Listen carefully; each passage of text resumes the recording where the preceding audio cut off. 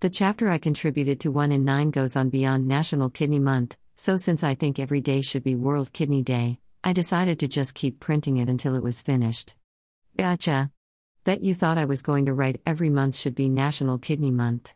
Although, that's not a bad idea either. So, for those of you just tuning in, this is actually part 3 of that chapter. You can just scroll back on the blog to read the first 2 parts.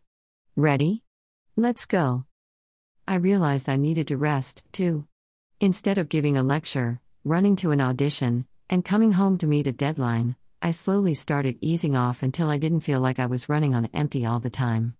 The result was that I ended up graciously retiring from both acting and teaching at a local college, which gave me more time to work on my CKD awareness advocacy. But I had to be oh so vigilant with other medical practitioners. One summer I had 4 different infections and had to quickly research the medications prescribed in the emergency room. One hospital insisted I could take sulfa drugs because I was only stage 2 at the time. My nephrologist disagreed. They also prescribed a painkiller with acetaminophen in it, another no-no for us. I didn't return to them when I developed the other infections. My experience demonstrates that you can slow down CKD. I was diagnosed at stage 3 and I am still there, over a decade later. It takes knowledge, commitment and discipline, but it can be done, and it's worth the effort. I'm sneaking up on 72 now and know this is where I want to spend my energy for the rest of my life, chronic kidney disease awareness advocacy.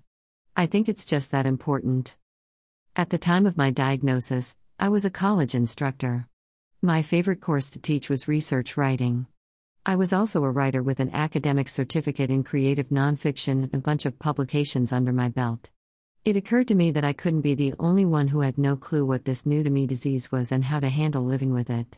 I knew how to research and I knew how to write, so why not share what I learned? I wasn't sure of what had to be done to share or how to do it. I learned by trial and error. People were so kind in teaching me, pointing out what might work better, even suggesting others that might be interested in what I was doing.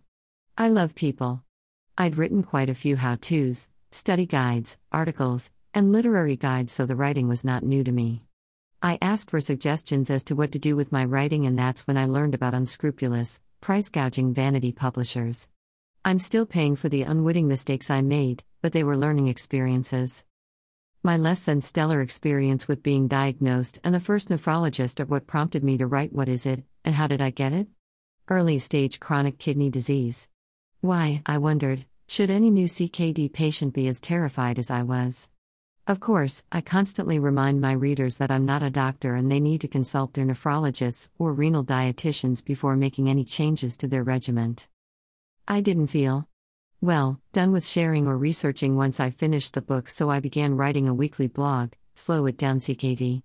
That and because a nephrologist in India told me he wanted his newly diagnosed patients to read my book, but most of them couldn't afford the bus fare to the clinic, much less a book.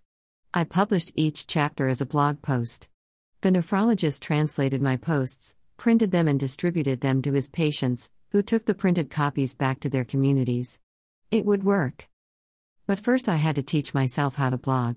I made some boo-boos and lost a bunch of blogs until I got it figured out. So why do I keep blogging? There always seems to be more to share about CKD. Each week, I wonder what I'll write. And the ideas keep coming. I now have readers in something like 106 different countries who ask me questions I hadn't even thought of. I research for them and respond with a blog post, reminding them to speak with their nephrologists and/or renal nutritionists before taking any action. And that I'm not a doctor. The blog has won several awards. Basically, that's because I write in a reader-friendly manner. After all, what good is all my researching if no one understands what I'm writing? Non-tech-savvy readers asked if I could print the blogs, hence, the birth of the Slow It Down CKD series of books. Some people think Slow It Down CKD is a business. It's not. Some think it's a profit maker. It's not. So, what is it, you ask?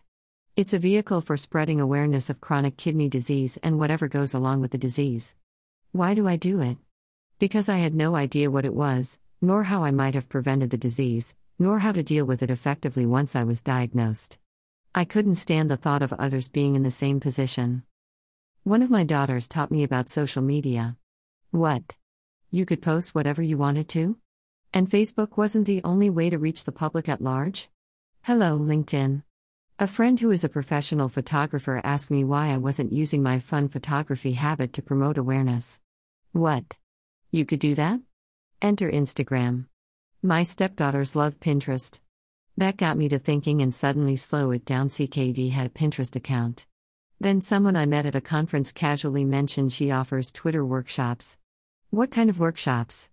She showed me how to use Twitter to raise CKD awareness. There's more and you'll get to read it next week. I hope you're enjoying your look into how I entered the world of chronic kidney disease awareness advocacy. Until next week. Keep living your life.